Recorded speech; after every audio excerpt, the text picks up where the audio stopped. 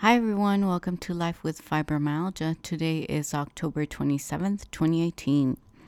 So today I want to talk about insomnia because I'm currently struggling with it. I haven't been able to sleep for about a week.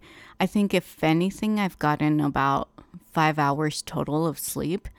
And the interesting part is that I'm not sleepy, so I'm not the type of person that is yawning or anything like that. So in fact, tonight I'm podcasting because I can't fall asleep.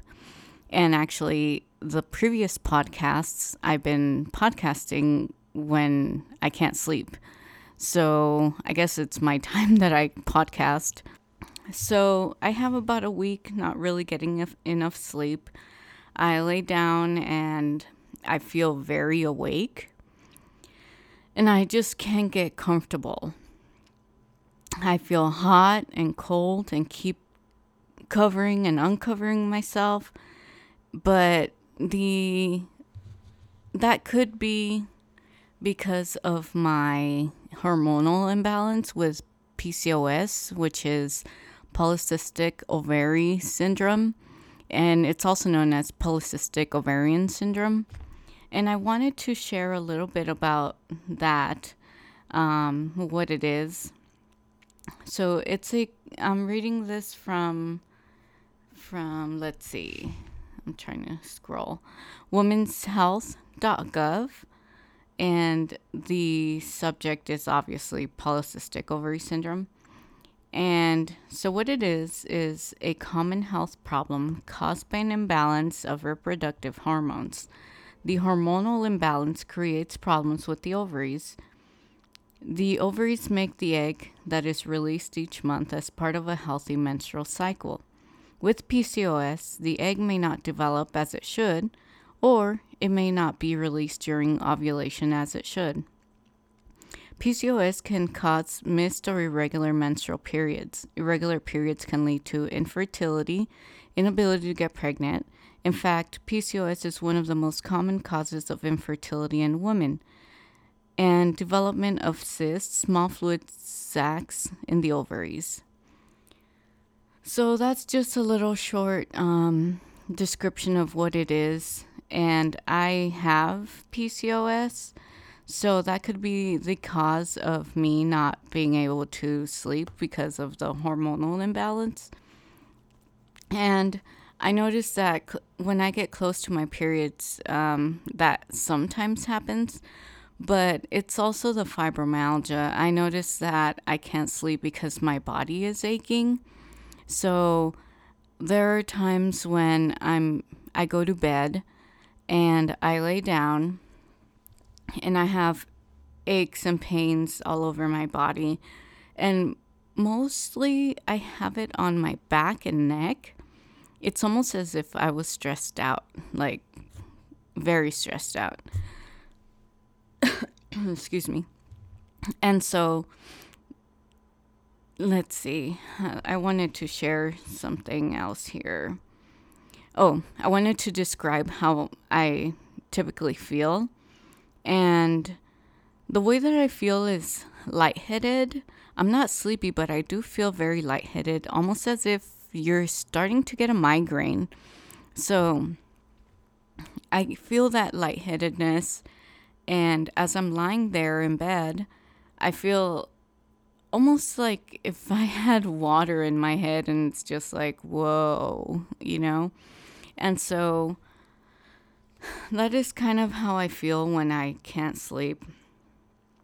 And so it's funny because my boyfriend sleeps over for the weekend over at my place, and he falls asleep in bed, and I'm just like, oh, when is he going to wake up? Because it just gets really boring at night. It's like, what am I going to do? And so I decide to podcast, but after podcasting for just a few minutes, it's like, what else am I going to do? So actually tomorrow I'm having a Halloween party, which it's nothing huge. It's just going to be about 8 people. And so I guess for people that don't know what Halloween is, so Halloween is basically it's not, I guess it's kind of considered a holiday, but I'm not sure if it's an official holiday. But so basically it's all about like scary things and dressing up in costumes. And so basically you dress up as like different characters or anything from movies and things like that. So I'm having a party tomorrow, and so I decided to cook some deviled eggs, and it's like midnight and I'm cooking, or it's like 1 a.m. and I'm cooking because I don't have anything to do. In fact, I kind of regret not doing cupcakes for tomorrow because it would have taken some time off my hands so that I could pass some time. All right, so I want to share a couple of tips for going to sleep. And so one of them is melatonin, which I'm pretty sure a lot of you already have heard and probably doesn't work for you, but you never know. It might work for some of you. So it's basically a supplement, and well, not necessarily a supplement you can take every single day, but when you can't sleep, you might be able to take one pill or whatever works for you. I know there's a limit, so kind of research that. And sometimes pharmacies have it. So if you would like, you can go to the pharmacist and ask them if they have melatonin. So I know they have it on the shelves, but I think they have a better version within the pharmacy. So another one that can help is Benadryl. And Benadryl is an allergy medication. So it makes you drowsy, and sometimes that helps to make you fall asleep. I know I have done a little of research, and it mentions that if you take a lot of Benadryl daily, you basically become not immune to it. I can't think of the word, but you basically get used to it, and it doesn't help you at some point. So I guess take it sporadically or whenever you really need it.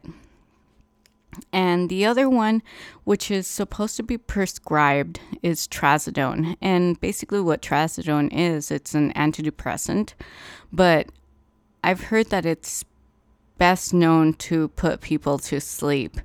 So I hear it's not a very good antidepressant, so they mostly use it prescribe it for sleep. So if anything, I would ask your doctor for trazodone. And if you're already on antidepressants, I would go to a psychiatrist just because they know the combinations of medications better than your regular doctor. And it's just best to have a psychiatrist that knows what combinations to put together for you. The regular doctor doesn't have that experience, so I would prefer if you guys went to a psychiatrist. That would be the best thing you could do. Let's see here. I also wanted to share, I think I have like 4 different things that you can prevent from doing. That way you can help yourself, not that way you're able to fall asleep. So basically something that I do not follow, but I know is your blue light exposure. So you want to reduce the blue light exposure before you're going to bed, or at least a couple of hours before you're going to go to bed. And I basically do not follow this because I'm in bed and I have my phone in my hand and I'm just watching YouTube videos and, looking at Facebook and just scrolling around, looking at Google, basically researching whatever.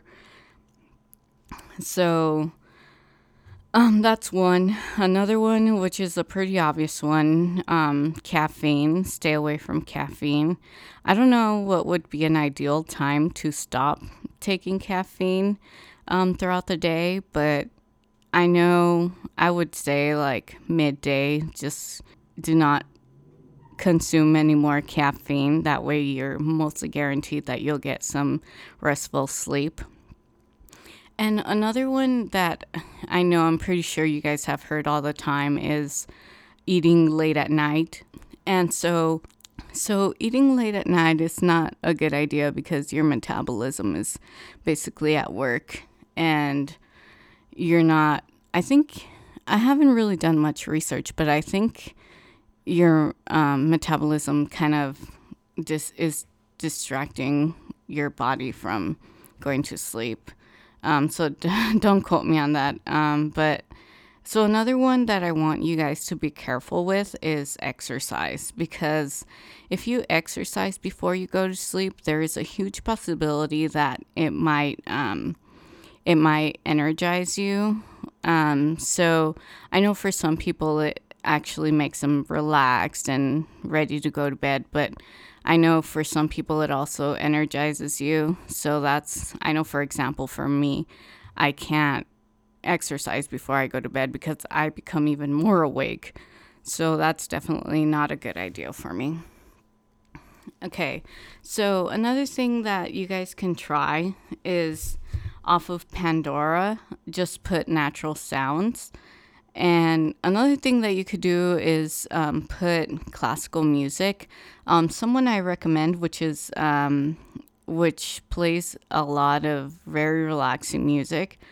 I think I might be pronouncing it incorrect, but I think it's Jim Brickman. And basically he just plays, I think it's new age piano, and it's pretty relaxing. So maybe you guys can search that in Pandora and listen to that for a while and see if it works for you. So another thing that I tend to do, which sometimes helps, is dimming the lights to about 10 to 20%.